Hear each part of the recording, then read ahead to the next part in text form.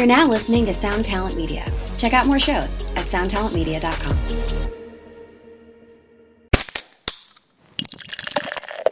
I didn't really start writing for a long time. I was a classical musician, so I was very, very content performing other people's music. I was quite happy just being a little cog in a big machine, not being centre stage. I was very happy not to write and I never really explored it, to be honest. And then I started kind of playing around with, I thought, guitar, let's try guitar, right, let's have a bash. Because I just thought sometimes I just had an urge to make more noise than I could, ultimately, with a kind of acoustic instruments, but there is only so much. So I thought I need to plug something in, I need to press some buttons and create some disasters. Hey, what's up, Vox and Hops heads? I'm Matt, the vocalist of Cryptopsy and the host of the Vox and Hops Metal Podcast, brought to you by Sound Talent Media and Evergreen Podcasts, where I sit down with fellow metal musicians to talk all about their lives and music while sharing a craft beer. I hope you had a killer weekend. I most certainly did. This Vox and Hops episode is presented by Heavy Montreal. Heavy Montreal is Montreal's premier metal promoter, and I'm very stoked to have teamed up with them to bring you Brutal Montreal 2023. This year's Brutal Montreal is taking place on April 15th at M. Telus in my hometown, Montreal.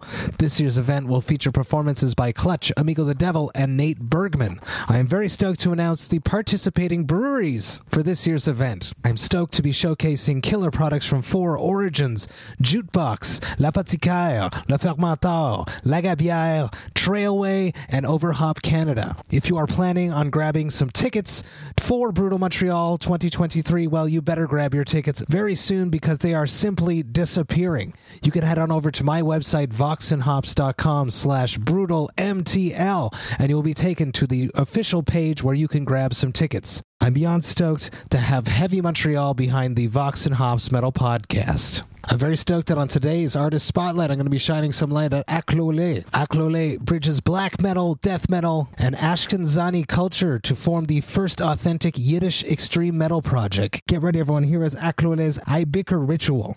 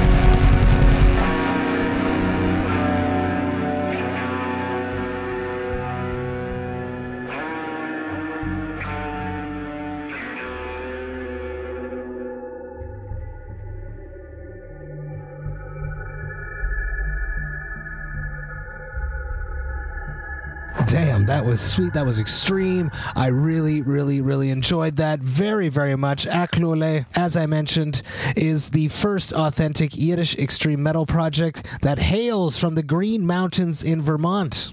They draw inspiration from Jewish texts and Ashkenazi folklore. Aklole's second album, Ibeca Ritual, is available now on Bandcamp. It dropped back on January 6, 2023. If you enjoyed this track, you should go check them out. I have put a link to their Bandcamp in the description of this podcast. Massive cheers to Aklole for being a part of today's Artist Spotlight. Now, before we jump into today's episode, I'd just like to ask you to follow the Vox and Hops Metal Podcast on the podcast platform of your choice. But more than that, I would love for you to tell a friend about the podcast. If there's someone in your life that is just a killer songwriter, well, you should let them know that the Vox and Hops Metal Podcast exists. You can tell them that there are now 400 episodes where I sit down with some of the world's best metal musicians, and we talk all about their lives and music while sharing killer craft beers. If you would encourage one of your killer songwriter friends to become a brand new Vox and Hops head, that would be something that I would truly appreciate. Now, today on the podcast, I'm extremely stoked to be with A.A. Williams. Get ready, everyone. This is Vox and Hops episode number 400. I warn you, what you are about to hear is very disturbing indeed.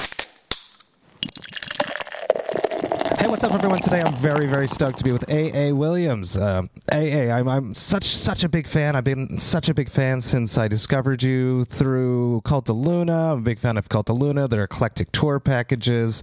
They took you out. I started listening to your CDs. Forever Blue came out, I think, even after that. And Johan was on. I remember listening to it in the moment. I was hearing the harsh vocals on Fearless, and I was like, oh shit, that's Cult of Luna. And I was like, yes, it is. And I Googled and I was like, damn, I'm good. Amazing. This is so good. Big fan. I named your most recent record as The Moon Rest as my top album of 2022. And it's truthful, and we'll get to that. Mm-hmm. But start with a very simple: how are you, and how has 2023 been treating you so far? I'm well. Thank you for such a kind intro. I'm good, thank you. I've been trying to take a bit of a break, to be honest. My band and I did a lot of touring at the kind of middle to the end of last year, so everyone's just having a little breather and enjoying not lugging stuff around, to be honest. We tend to bring more Cryptopsy. I'm in Cryptopsy, right? So we try to downgrade is what we're trying to do. My drummer keeps removing pieces of his kit. That makes me happy. We're doing the absolute opposite. The absolute. I keep just texting my front of house, going, so I'm gonna bring another amp now. Sorry, and also there's this loop thing, and then there's this thing, and he's just going, this desk can't do it. What are you doing, woman? But I just keep adding things, and I try and Tetris it and say, oh, well, we can get rid of that thing, but we're bringing this new thing now. So at some point, someone's going to have a stern word with me about it, I'm sure. But yeah, we're in the acquisition stage, I think, not the decommissioning stage. Keep having fun. Yeah. It is good to rest. It's important to schedule rest, people. I do it for the podcast myself. I take months off every 3 months, and it's wonderful for the creative aspect, for our mental health. There's a bunch of articles actually that have been coming out recently about artists burning out because it's very intense. We go through on tour. Most people, it's fun. Obviously we love it, but the mental stress and what the wear and tear on our bodies is intense. So scheduling rest is important. Oh man, it really is. It really is.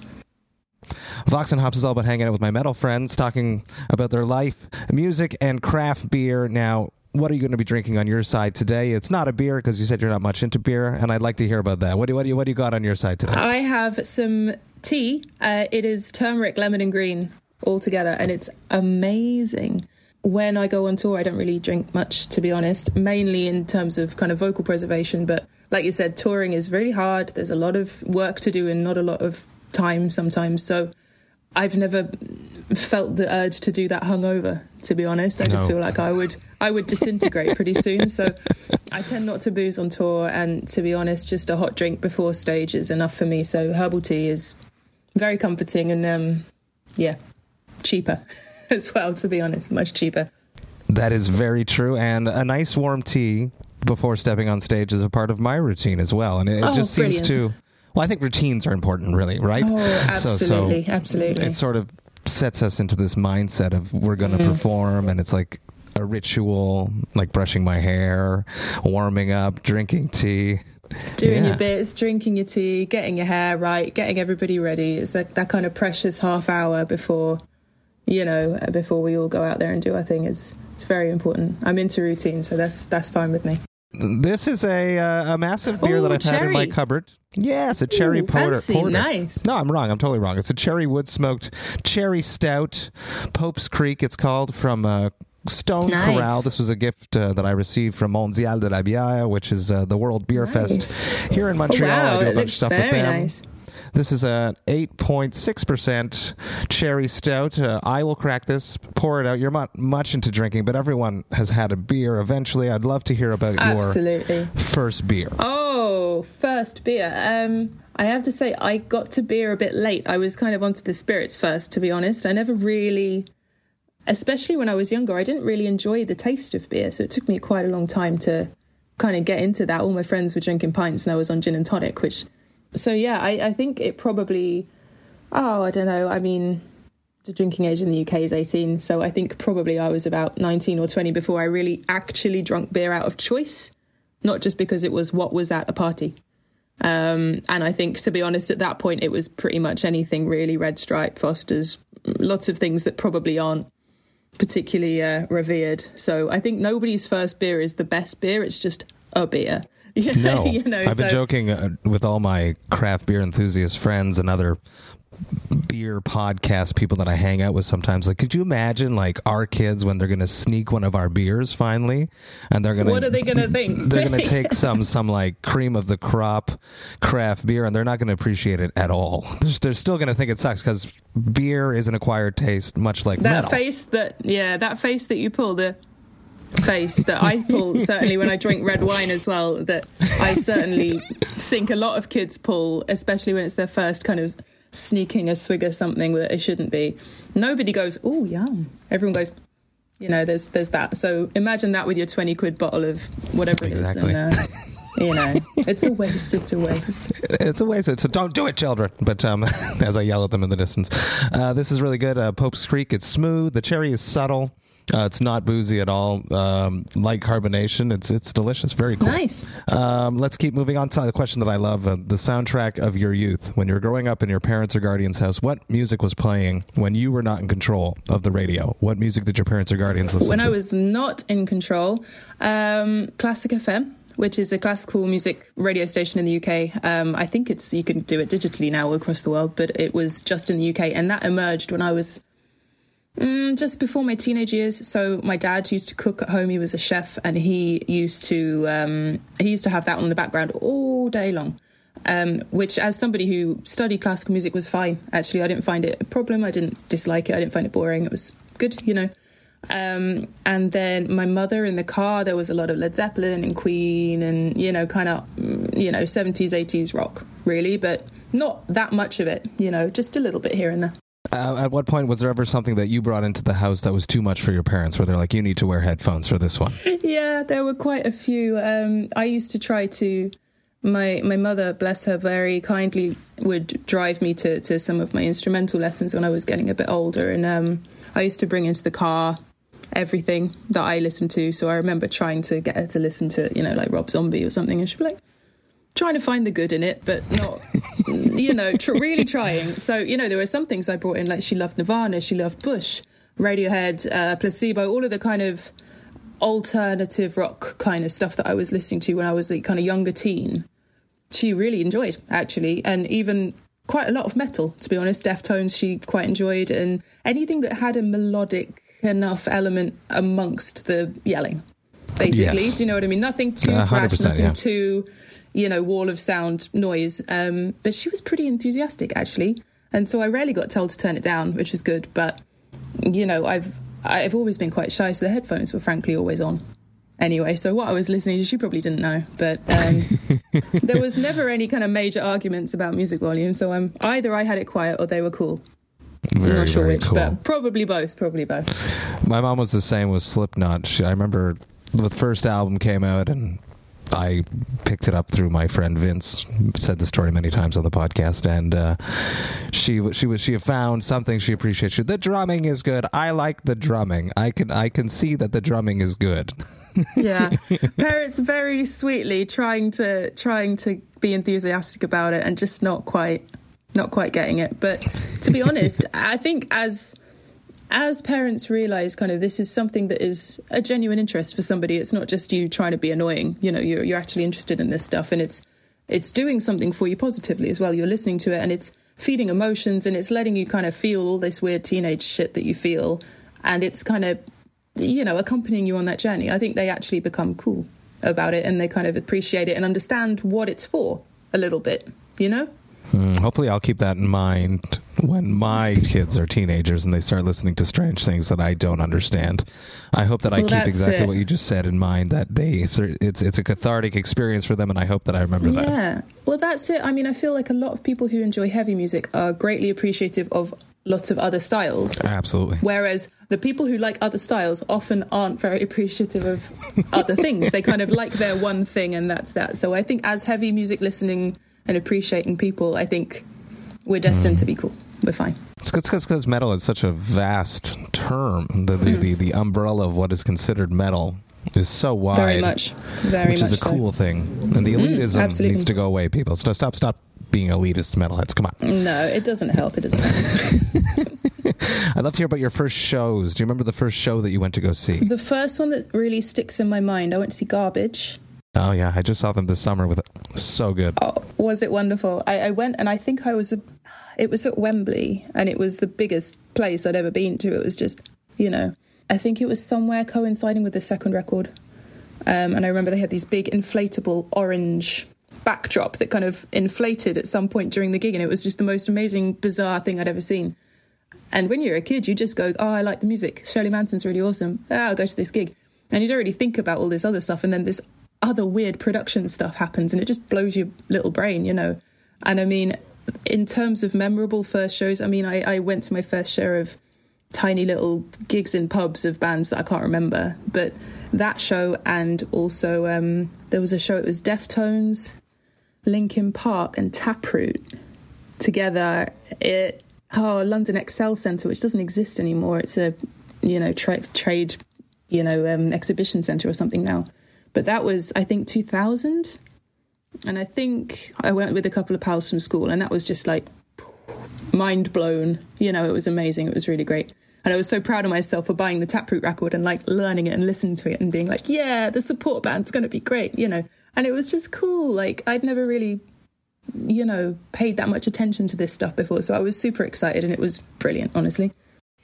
I wish I could like go back in time and relive those experiences, or be that. Not naive is the word that comes to mind, but it's not the right word. But it kind of is. Inexperienced of production stuff of what happens on a stage, and just experience and be like, wow, that's amazing. Because now when I go to a show and stuff like that happens, I'm like, how did they do that? Like, how do they carry that? And it takes away from the mystique, and all of a sudden you're not experiencing it because you're trying to analyze how they did it. Absolutely. I always feel like it must be an absolute pain to be anyone who works in the movies, because you just can't enjoy any night of the week ever. Every TV show is going to be ruined by you going to go, oh, I know that guy. Oh, yeah, no, I did that other thing with that guy. Oh, that was, oh, yeah, he was really nice. Oh, I'm not sure about, how'd they do that? You know, and I actually saw an interesting thread on Twitter. It was, I don't know how I stumbled across it, but it was a bunch of guys who work in, like CGI, special effects, all of that stuff, discussing what their favourite thing that they had done and that their most proud piece of work was for last year, you know. And there's this whole thread being like, oh, I worked on this movie and this scene, I did this, I did the hair on the monster in so-and-so scene. And all these, you realise that each job is so specific and small. I mean, it's like working on a stage show, but in a micro scale, you know, in terms of so many cogs turning to get one scene of one movie happening, you know. So, you know, the amount of effort that goes into something so small is incredible. So you scale that up to an arena gig, and you think of how many hundreds and hundreds of people are working on this gig that you turn up to as a teenager, you know, and like you say, your brain is just like, you don't think about why it's amazing. It's just, what has happened? You know, it's a life-changing experience. And I don't know. I would like to experience that again. Maybe if I get reincarnated as a person again, that's fine by me, you know. I agree. I think that would be wonderful to go back. Cool. To go back and be afraid again too, because back to that first Slipknot concert, I talk about it a lot. I was afraid, and it was different being from outside. I'm from Montreal, and it was like my first big concert downtown Montreal. Slipknot had just come out, basically. Their first album had just dropped. They're on tour with Cold Chamber. It's the classic tour that everyone talks about, where they destroyed, as an opening band, just nobody could stand a chance, and I was not ready for a mosh pit. Mosh pit's scary. I did my first circle pit at Slipknot at Reading, and I think it might have been that year, I think it was maybe 2000. It was Slipknot.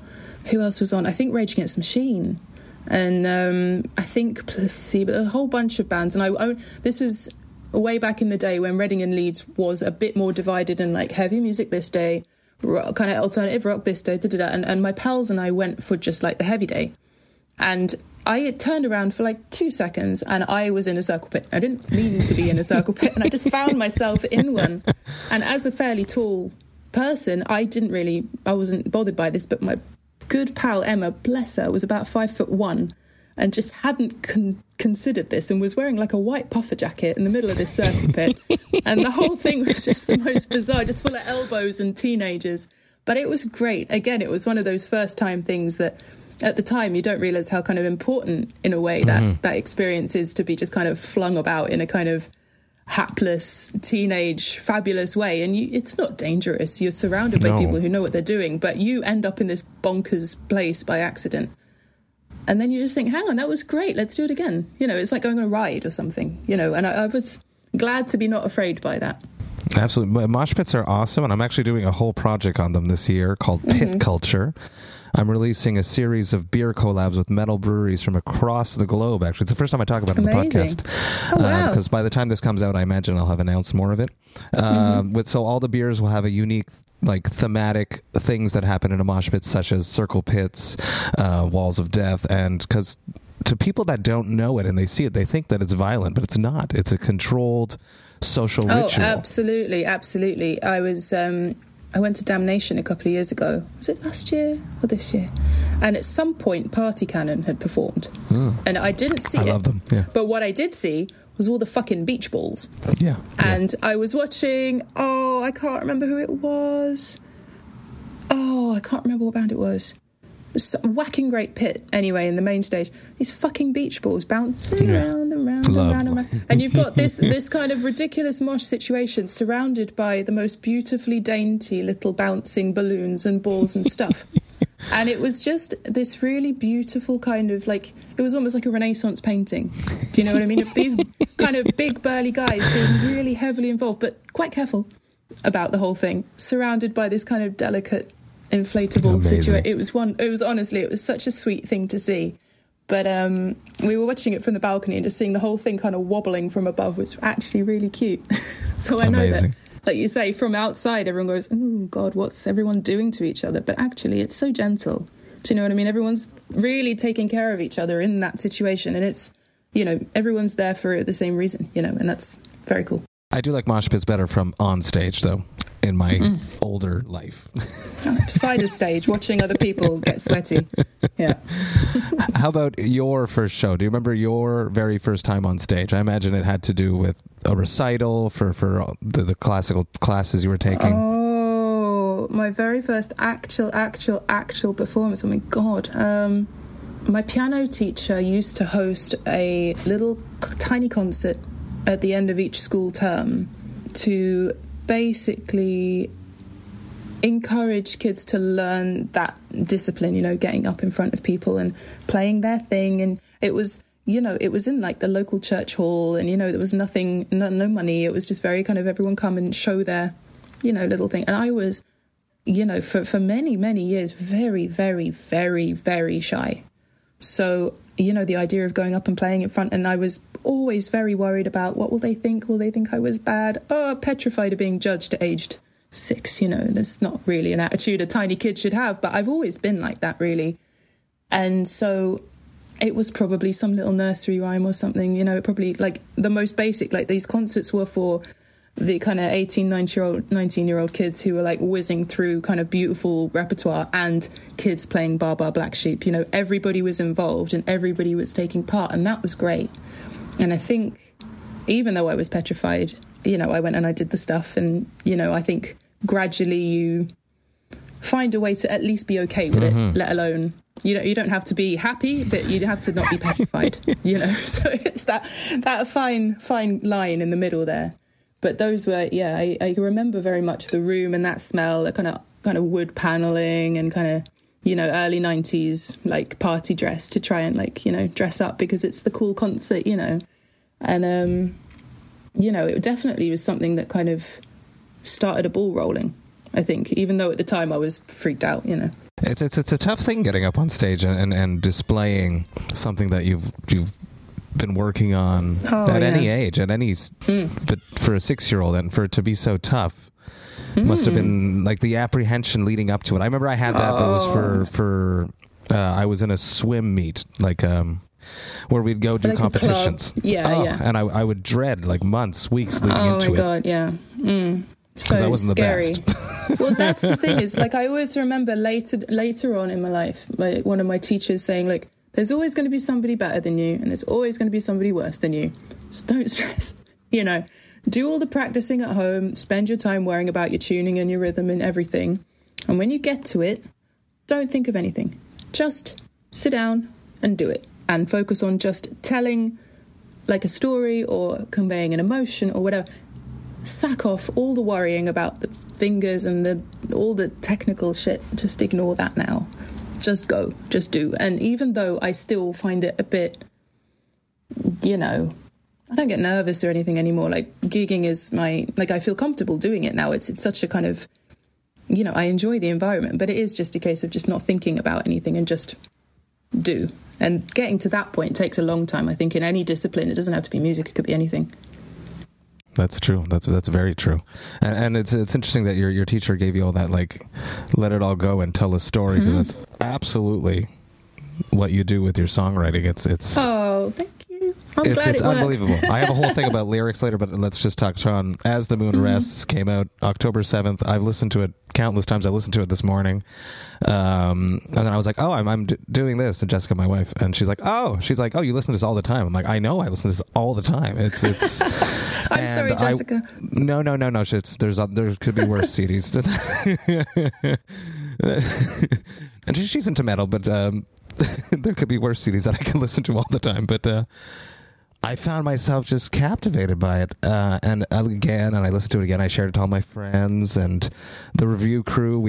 I have a review crew for the podcast. We all list our top 10s every year. And I was the only one that I was like, it's not much metal this year, but it's okay, because it's really what I listen to the most. And I had to put it first. It's just, there's something there. Amazing. And I put it on exclaim.com, which is a big magazine, online magazine over here. I got asked for my top album of the year, and I listed it there as well. Thank you. It's just so cathartic is the word.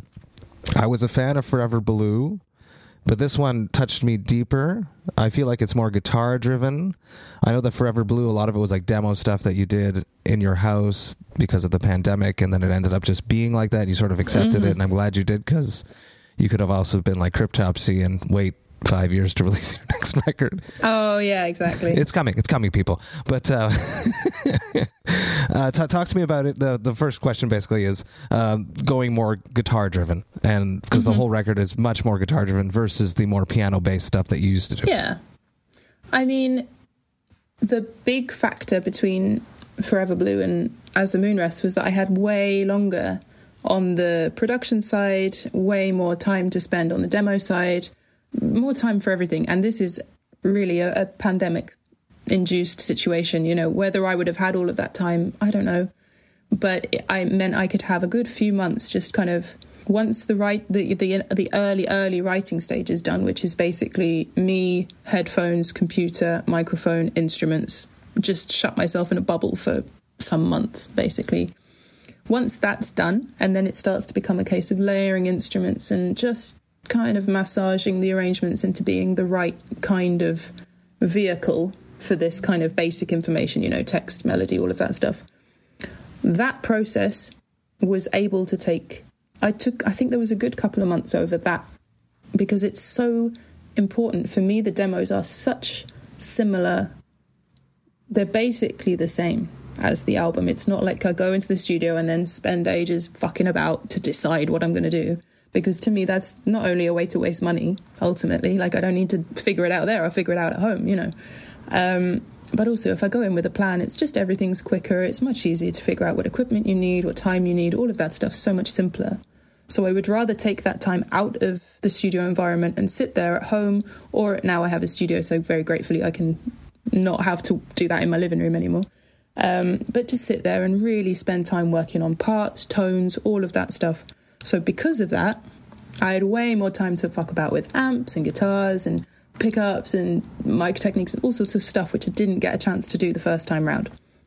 So that is one of the main reasons that it's more guitar driven, is not because I didn't want Forever Blue to be guitar driven, but the kind of factors with the production and the speed at which I had to get it made basically didn't give me enough time to spend that long playing around with those things as much as I would have wanted to. So now, given the time and the, you know, the luxury of having more studio time as well, meant that I could basically, and a bigger guitar collection, frankly, than I had last time. So that helps too, you know. Well, I'm very happy that it is, because it's dark, it's brooding, it's heavy, despite it not being, maybe once again back to the umbrella of metal. It definitely falls in the category of metal because it's so dark and brooding. Brooding is the word that keeps coming to mind. I read that you write a lot of the melodies first, and then the piano comes in next, the orchestration after that. The melodies, though, because I think that's one of the things about the record that captivated me so much, is that there's so many earworm, just catchy that first track. Brilliant! That are just unbelievable. So glad. So how does that come about? Is that just something that came naturally to you, writing these catchy earworm melodies, or did you have to work at it? I think it does to a point. You know, I certainly don't want to be writing songs that people forget within 5 minutes. You know, I have no urge to do this. You know, I don't want to write a song that's got nothing to it, you know. So I feel like it's not necessarily just a vocal melody, but just all of the melodies. You think, well, you write, you know, I often spent time just with a guitar and just sitting, just mucking about, seeing what comes out. And that's the very, very, very, very first part of the writing process. But during that time, there will be, you know, I have quite loads of voice memos on my phone, which are like 20, 30 minutes long, which are basically me trying to find that, you know, you start with kind of this spectrum and it becomes narrower and narrower as you start to crystallize exactly what you want. And you know where you want the melody to go and the rough shape of it. But to actually find it, you know, I think it's just a case of giving it the time and really mucking about with all of your possible options, because you could sing any note in any order, you know, and it would be good or bad or terrible or brilliant. But you've got to try. You can't just come up with something and then that's that and that's how it goes and that's the end. It's like, well, you know, it's not my vibe. I would rather spend an hour or two on that to make sure it's as good as it can be from me at this time. Do you know what I mean? And so even though my intention isn't to like, let's write some catchy melodies, I do want that to happen. Do you know what I mean? It's not like the big goal. It kind of comes naturally now to a point. But I don't really know if they're catchy until people like you come and tell me they're catchy, you know, because I think they're catchy because I put them there, you know. So until other people start to have opinions and to come to the shows, and you can see now, I mean, doing the headline tour in the winter, it was interesting to see which things people sing to. Do you know what I mean? And which riffs kind of catch people. Yeah, no. So you can see their ears pricking up when they know a certain thing's coming, which is interesting because I haven't had that, didn't really get that experience with Forever Blue so immediately after releasing. So it was interesting to kind of, you know, for me, everything's a learning curve still. You know, I feel so at the beginning of this kind of hopefully long trajectory, but it still feels like I'm doing the first of this and the first of that and the first of this, that, you know, seeing how those melodies respond to people, much like seeing how more guitars fit in and all of this stuff, that kind of every change you make, you think, oh, is anyone going to like it? How's it going to go? What's going to happen? You know? So if people are telling me they're catchy, I'm proud with what I've done. I'm pleased that they're catchy. I want people to remember them, and you know, that's the main goal, really. They're so catchy. I have one in my head right now, but I sorry. won't. I'm sorry. No, I love it. Great. I've been talking a lot about mental health throughout the past year on the podcast, and I'm going to tie in As the Moon Rests into this. The lyrics are very cathartic. They sound cathartic, and I've read that when you were young in school, you would go lock yourself in the bathroom at 5 years old, trying to fix whatever was going on in your mind, the darkness. Yeah, I used to. To hide from the public that there was something bothering you. Oh, always. I was very, very kind of, you know, if I fell over in the playground or something, I would go and try and deal with it on my own. Really? Where does that come from? Yeah, I have no idea. Do you know what I mean? There was never any sort of trigger event or any sort of traumatic situation which triggered this to happen. I think I've just always been a bit like that, you know. And I will still do that. You know, I will still try and quietly fix things without having to make a thing out of it. It's just always been like that. And I think I'm certainly more open with dealing with stuff, and certainly more open. I think the writing process in itself is a very helpful thing from the perspective of crystallizing how you feel about something, and having to do so and put it in such words that it is understandable, you know, logical, and also having to make it sound nice. It's actually quite an undertaking. And obviously not everything is, you know, hugely literal, because, you know, we'd be here forever. But certainly the inspiration comes from in here, and I'm trying to explain it rather than me being inspired by all sorts of stuff and trying to put it down. Do you know what I mean? So in terms of that, I mean, I've always felt shy. I've always felt very self-conscious. Quite is rubbish, very self-conscious in all ways, really. And so kind of now as I get older, I guess you kind of start to find ways of dealing with that, and you accept that actually that's okay. You know, you're still getting on with life, getting on with whatever you need to do. And, you know, your relationship with yourself is purely one part of an existence. It's not a defining feature. And for me, I don't want it to be a defining feature. It is a part of me as a person, but it is not the only thing there is. Do you know what I mean? Like anybody, you know, if you have issues with certain things, you might also be really good at cooking or baking, or you might really like animals, or whatever it is that is other stuff that makes you a you. Do you know what I mean? So for me, using the songs as a way of understanding kind of sadness is a part of a greater thing, I suppose. Does that make sense? You're looking at me like I'm crazy, or I'm saying good things. No, I like it very much. Good. It is a big part of you, and I'm glad that it is, sadly, and it's a shitty thing to say because the lyrics are very cathartic. I don't know what I would do without it. Yeah, they really are. Very cathartic. So when you get the melodies all down, you're content with you've layered that voice memo to the perfect ear-catching melody, the earworm melody, and then it comes time to put words to it. How does that go down? Is it like off the top of your head, or is it really like I write concept albums is how my brain works. That's how I do Cryptopsy. I don't see this as a concept. I see like every track has its own story. Yeah, you're right. How does that come about? Like how do you approach each song? I would say that within the process of trying to finalize melody, often the odd word will pop in that fits a particular rhythm, or the odd couple of words will fit into a particular place. And sometimes they're rubbish, sometimes complete bollocks. But sometimes you think, hang on a minute. Hard to replace those sometimes. Yeah, sometimes you're like, I'm not writing a song about carrots. We're going to have to fix this, you know. And what rhymes with carrots? Oh, exactly. You just think, I can't take myself seriously. I can't do that. I'm sorry.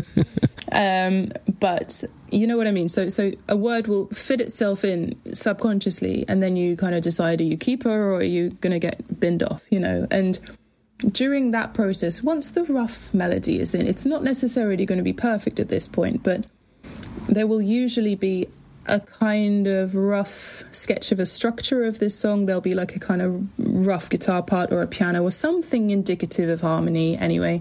And I will sit and I will basically chop it all up into sections, and then just experiment with the structure and just make sure I'm completely happy with the rough outline of this. And then I basically sit down with a thesaurus and sit there just trying to build on what I've already got from those individual words, and literally just try and occasionally help myself out with the thesaurus if I'm like, I need a better word for this word isn't working, or I need a word that says this but is more syllables and I can't think of one. There's only so much going around in circles you can do. You're just like, I just need a bit of inspo here, and then sometimes you just flick through and you go, that's it, and you spot it. It's a little kids one from, my husband bought it on eBay for me. It's like little kids one from school, like a little pocket-sized thing, tiny. But it's brilliant, if you're just... That's a great idea. Just need a little... Yeah, it's really helpful because, it saves mucking about trying to Google it all and all of that rubbish. But sometimes you can't do it all just in here. You just need a little bit of inspiration sometimes. And so I find if I've got a rough intention for a song and I just need a better word for whatever, I don't know, for argument's sake, sad, whatever, you need something just a bit more glamorous sounding, but then that will in itself inspire the whole thing, and you'll end up with a whole thing just from this one word that you found that you were trying to just zhuzh up a little bit, just put a bit of seasoning it's like on it, a dam that's like blocking your creativity when we hit those roadblocks, and then you pull it out and then it's like whoosh, all these roads open up. Absolutely. And then the whole thing, because you then think about rhyming and the structure of your verse and everything, and lo and behold, actually the whole thing then just flows, and you think, thank you, thesaurus. One of those moments, yeah. Thank you. And so, generally speaking, I don't ever sit down and go, right, today I'm going to write a song about this thing. A lot of it, the same with the melodies, it all just kind of, you almost enter like a meditative state when you write. Well, I do, certainly. And it just kind of, almost like it kind of is flowing without me asking it to do it. And for me, that's great, and I don't want to fuck with the methodology, so I just carry on doing the thing. So, I'm not going to add any more things into the mix. I'm just going to stick doing it the way I do. But I think it works. It does work. So I was about to say that. Well, it's working, so keep doing it. Thank you. At what point, back to the you being young and worrying what people are thinking, at what point in your life did not only music, but writing specifically help you? At what point did you realize that this could be something that helps me cope with these negative vibes? I didn't really start writing for a long time. I was a classical musician, so I was very, very content performing other people's music. Yeah, you weren't allowed. I just didn't try, really. I was quite happy just being a little cog in a big machine, ultimately, and just kind of doing my bit and kind of not being centre stage, ultimately, kind of contributing conveniently from the distance. This was always kind of how I wanted to do things. I was very happy not to write and I never really explored it, to be honest. And then, I started kind of playing around with, I thought, guitar, let's try guitar, right? Let's have a bash. Because I just thought sometimes I just had an urge to make more noise than I could. Ultimately, with a kind of acoustic instruments. And cello, right? Piano, cello. It's like you can do some stuff with this, but there is only so much. So I thought I need to plug something in, I need to press some buttons and create some disasters. And as a way of learning the guitar, which I didn't know how to play, just kind of acquired one, and, the rest is history. But as a way of learning the instrument, I thought, well, I got to write some songs. Don't really want to play other people's riffs because... it's not really my fun thing. That classically, that's all you wanted to do.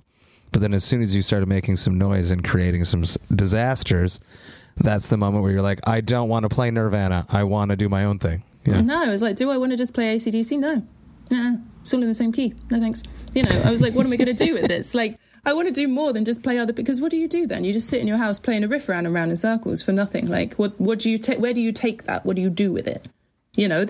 I've never been the kid who forms a band when they're like 11 and goes and makes a racket in a garage and does that. That's never been, it's not a thing for me, So I've never approached it in that way. So coming to it as an adult and being like, right, guitar, cool. How do we play it? Let's stick it in an easy tuning and write some stuff and see what happens. And this is the point at which I start singing as well, which is not a thing I'd ever really done. Never learned, was petrified at the sound of my own voice, let alone amplified. You kidding? Interesting. But they must have taught you voice. You learned voice through all the your classical training. No, I imagine. No, I did. I've never learned. Really? Okay. Yeah. No, that came with the learning of the guitar. It was like, well, if I'm going to write a song, no one else is going to sing it, so I'm going to have to learn to do that as well. Because again, I was absolutely petrified. Like when I was at school, even the idea of like putting your hand up in class and like, reading an answer because you thought it might be wrong. So I was worried people would laugh, so I didn't say anything. Do you know what I mean? Is that kind of... There is a thing about like tall people, and I Yes. could be completely wrong here, but tall people tend to be shy. And I had a friend that was very tall, and she would hunch over to make herself seem not honestly, like the tall girl of the class. If you are like 7 years old and you're like a good foot taller than everybody else, it fucks you because it is the one thing you cannot do anything about.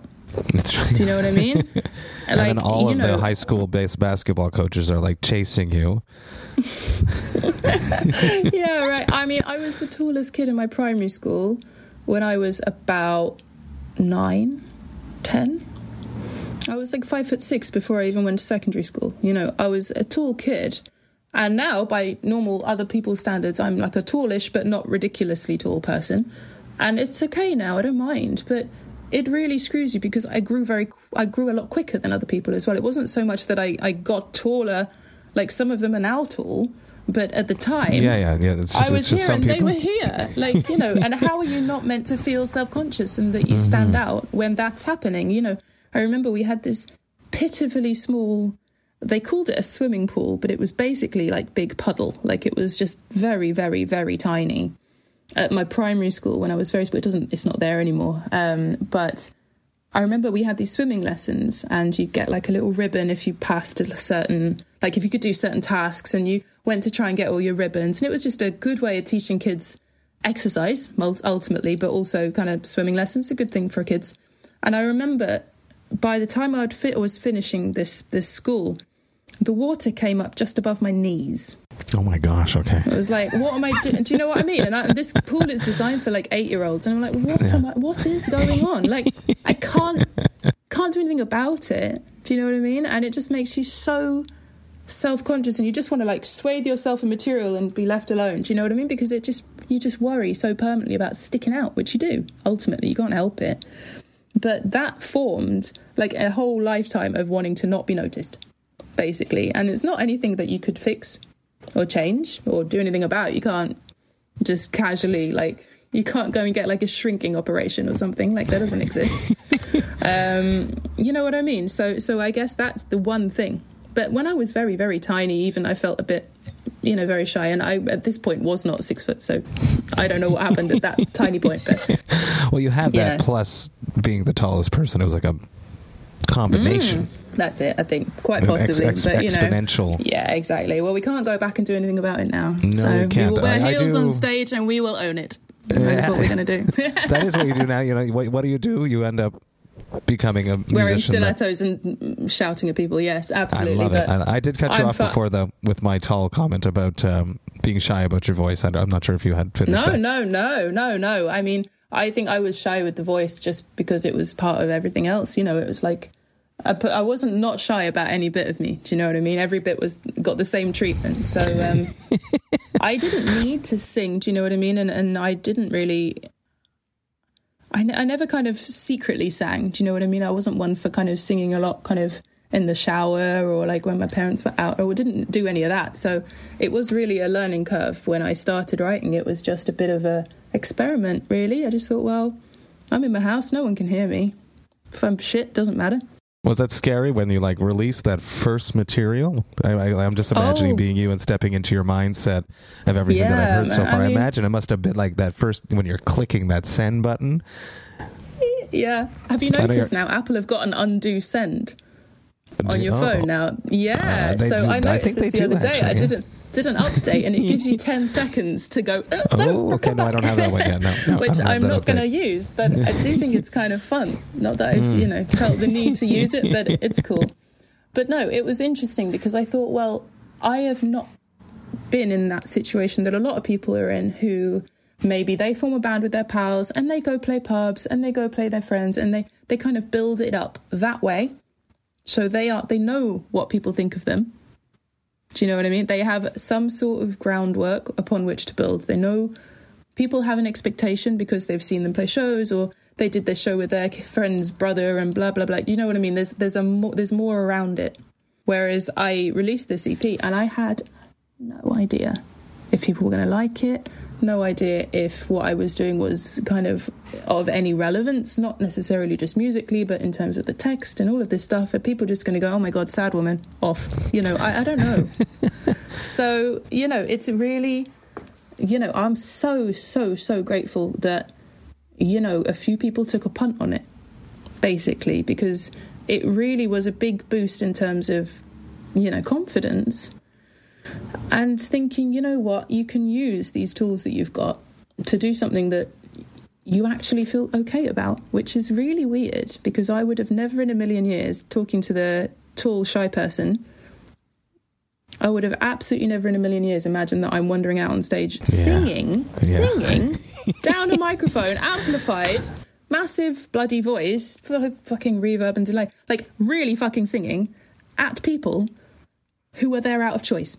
You know, it's bonkers. You know, when I think about it still, I just think, what is going on? You know, this is crazy and I love it, but it's weird still. And I'm not sure if I feel it's a bit of, it's like you put on the kind of gig hat, you know, you get onto stage and the kind of gig hat's there and you're thinking about it in a different way to you as an individual having a coffee on the weekend. You know, it's a different kind of you.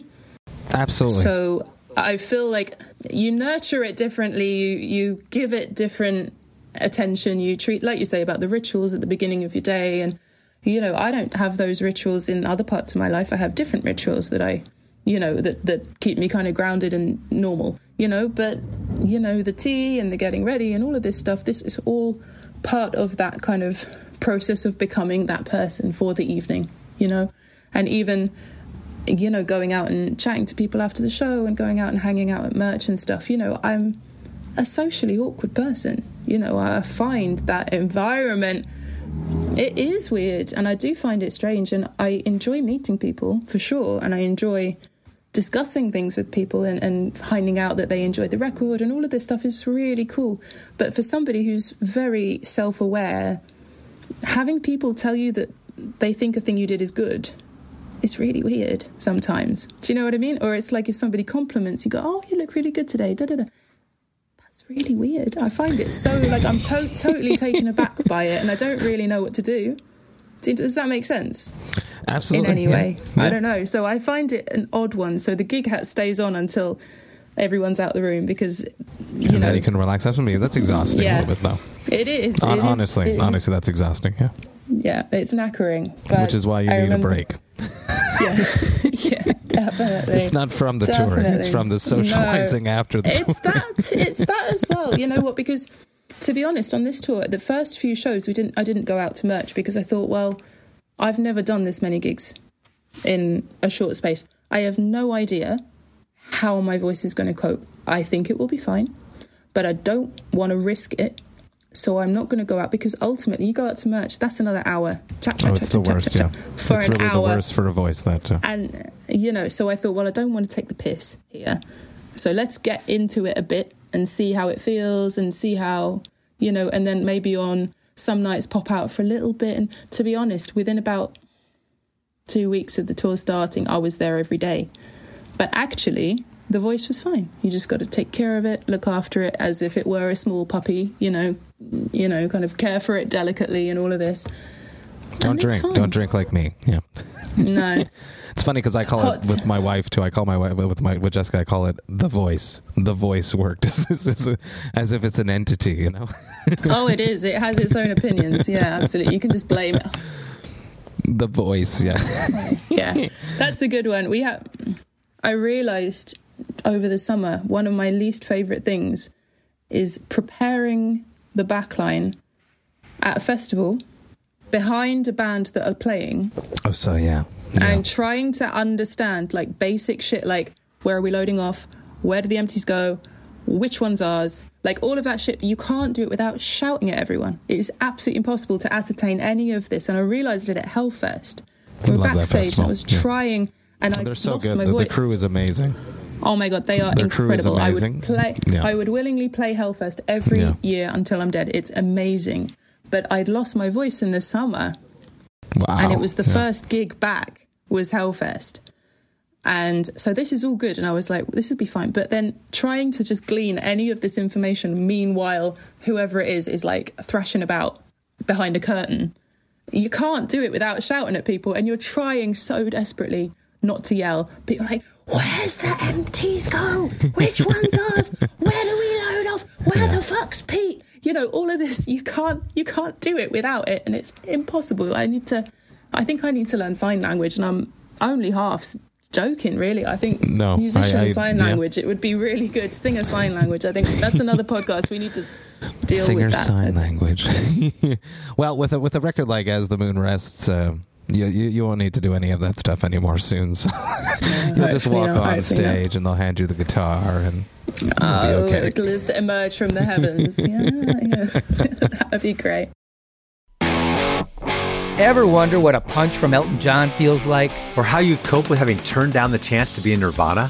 Or what signal Keith Richards gives when he wants you to get the hell out of his hotel room? Fans of Too Much Effing Perspective don't have to wonder, because they've heard these exact stories and a jillion others on our podcast. I'm Alex Hoffman, former tour manager for Radiohead. And I'm musician and comedy writer Alan Keller. On the TMEP show, we get guests like Nancy Wilson from Heart, Jeremiah Freites from the Lumineers, and Modern Family's Julie Bowen to tell us things they may have only shared with their therapist, clergy, or a TMZ stringer. So join us on Too Much Effing Perspective. That's EFFING Perspective. The only podcast you crank up to 11. I'm doing a new segment called Fight the Hops, where I ask my guests about a small goal that they're working on right now. Something that they would like to improve upon in themselves, whether it be their business, whether it be personal fitness. What are you doing right now to fight the hops? I am trying to learn to say no sometimes.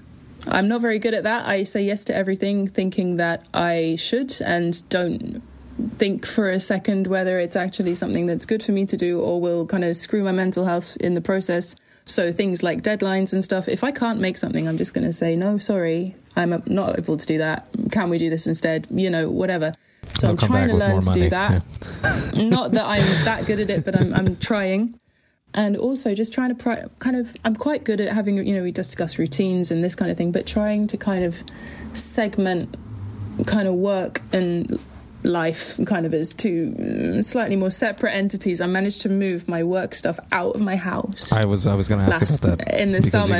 You got the studio now, because before you used to write in your house, and now having it outside the house, you can separate those two worlds. Oh, absolutely, it's brilliant. And also just the logistical stuff, being able to set your stuff up and leave it. No one's going to get in there. You're not having to clear it all off the kitchen table and have your tea and put it all back on again. This is what's happening right here. I know, exactly, right? I feel your pain. I did the entire EP on a tiny kitchen table in a very small house, well, flat, even, tiny thing.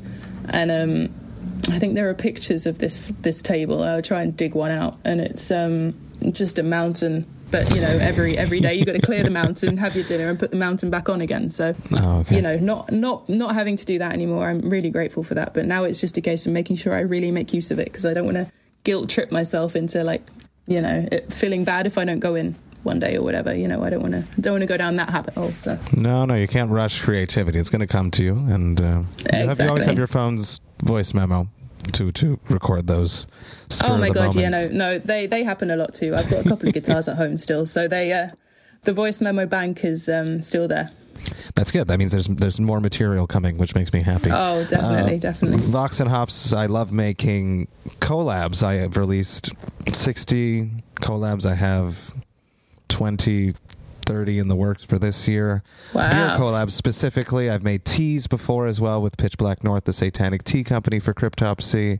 I've made coffees before. What would be the perfect A.A. Williams collab? It doesn't have to be a tea, it could be anything. It could be anything. My one drink of choice is gin. So I would love one day to make a black gin. I don't know if that exists or not, but imagine that. Gin is a very London thing. Many, many moons ago, gin was cheaper than water. Do you know what I mean? Many eons ago. I think black gin would be very cool. That would be nice. What would you call it? Yeah.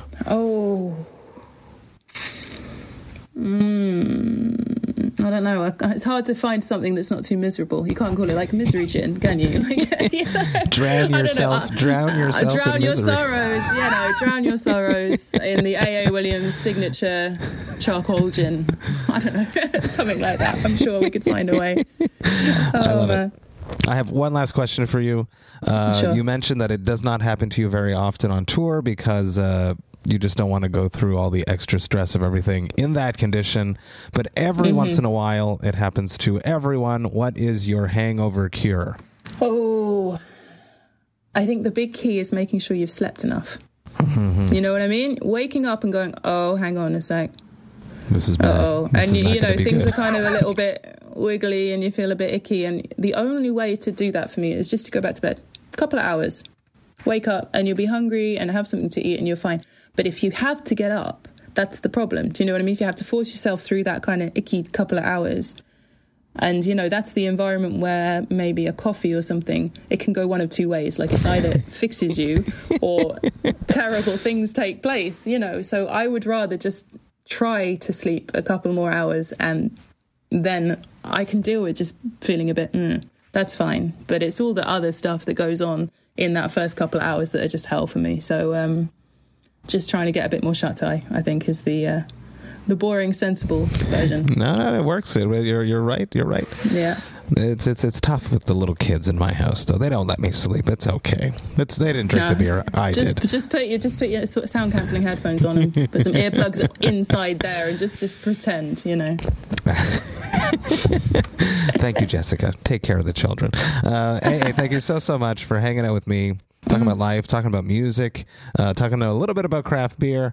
I had a blast connecting with you. I'm so happy that we had this conversation. As the Moon Rests, my favorite album of 2022. I will keep listening to it for the rest of my life, and I can't wait to finally see you in Montreal, hopefully, or if I'm on tour. I would love that very much. Oh, that would be so nice. Please. Oh, that would be lovely. It's been lovely. Cheers to you. Thank you so much. Cheers. Hey, thank you all so much for listening right to the end. You know that I love and appreciate that. Man, this was a killer conversation. Now, I say that a lot, but I was just floating after this conversation. A little backstory here. I published that A.A. Williams, As the Moon Rests, was my #1 album of 2022, as you all know if you follow me on social media. And I received an email from A.A.'s manager, Hayden, asking if I would like to have a chat with A.A. I was beyond stoked when this happened. I was so excited. What an amazing thing to have happen. I was just so excited to finally talk to this artist that I've listened to countless times. I was very stoked. The conversation was amazing. I found out a bunch of stuff that I had no idea about, which was super interesting. And I am even more of a fan now than I was before the conversation, and I love when that happens. Massive guest for a massive episode. I couldn't just put anyone as my 400th episode guest. I'm beyond stoked that I had a chance to have a chat with A.A. for this episode. Huge cheers to you, A.A. I can't wait to meet you in the flesh, to see you perform, to have another chat with you afterwards, to hypothetically share a tea, and talk more about all the amazing things that are happening in the world. Massive cheers. I am a huge fan of everything that you're doing. Thank you, A.A. Now, if you enjoyed this Vox and Hops episode, you should sign up to the Vox and Hops Metal Podcast mailing list. You can do that on my website, voxandhops.com. That's VOXANDHOPS.com. When you do that, you shall receive one email a week that contains all of the details of everything that has happened in the past week in the world of the Vox and Hops Metal Podcast. You will get to see which episodes I dropped recently. You will get to see which episodes I have coming up. You will get to hear about any projects I have in the works before I announce them to the public, such as I did with my massive massive global beer collab project. That's right, I'm talking about Metal Injection presents Vox and Hops Pit Culture, which is powered by Yakima Chief Hops. I'm beyond stoked to have teamed up with 26 breweries from around the globe to showcase what is actually truly happening in mosh pits with beers named such as Circle Pit, Stage Dive, Wall of Death, Crowd Killer, Headwalk. The names just keep going. The music over the course of the years has evolved, but the moves have remained the same. Get in the pit. Pit culture is coming. Go to my website, voxandhops.com/pit culture, and you will find out more information about pit culture, and you can see where and when all of these amazing collabs will be dropping across the globe throughout 2023. By signing up to the mailing list, you will also get to see which albums the Vox and Hops album review crew have reviewed recently, and you will get to see which albums Jerry Monk, the metal architect himself, has added to the Brutal Awakenings playlist. There is always a lot of things going on in the world of the Vox and Hops Metal Podcast, and I hate when you miss a single thing, so please do me a favor and sign up to the mailing list. The Vox and Hops Metal Podcast is brought to you by Sound Talent Media and Evergreen Podcasts. I am stoked and honored and privileged that I have had the chance to have conversations with so many people, to be able to release 400 episodes for Vox and Hops. I can't wait to see what the next 100 episodes bring to the podcast. I cannot thank all of you listeners, you Vox and Hops heads, for being along the ride with me. Some of you have been there since episode number 1, and I know who you are, and I appreciate you very, very much. Anyone that has just discovered the podcast recently, you have 400 episodes to go back and check out now, because all of my episodes are always available for you to listen to. Massive cheers to you all. I will be back next week with 2 episodes, one on Thursday and another on Friday. But until then, remember to enjoy life, metal, and craft beer. Cheers, Vox and Hops hits.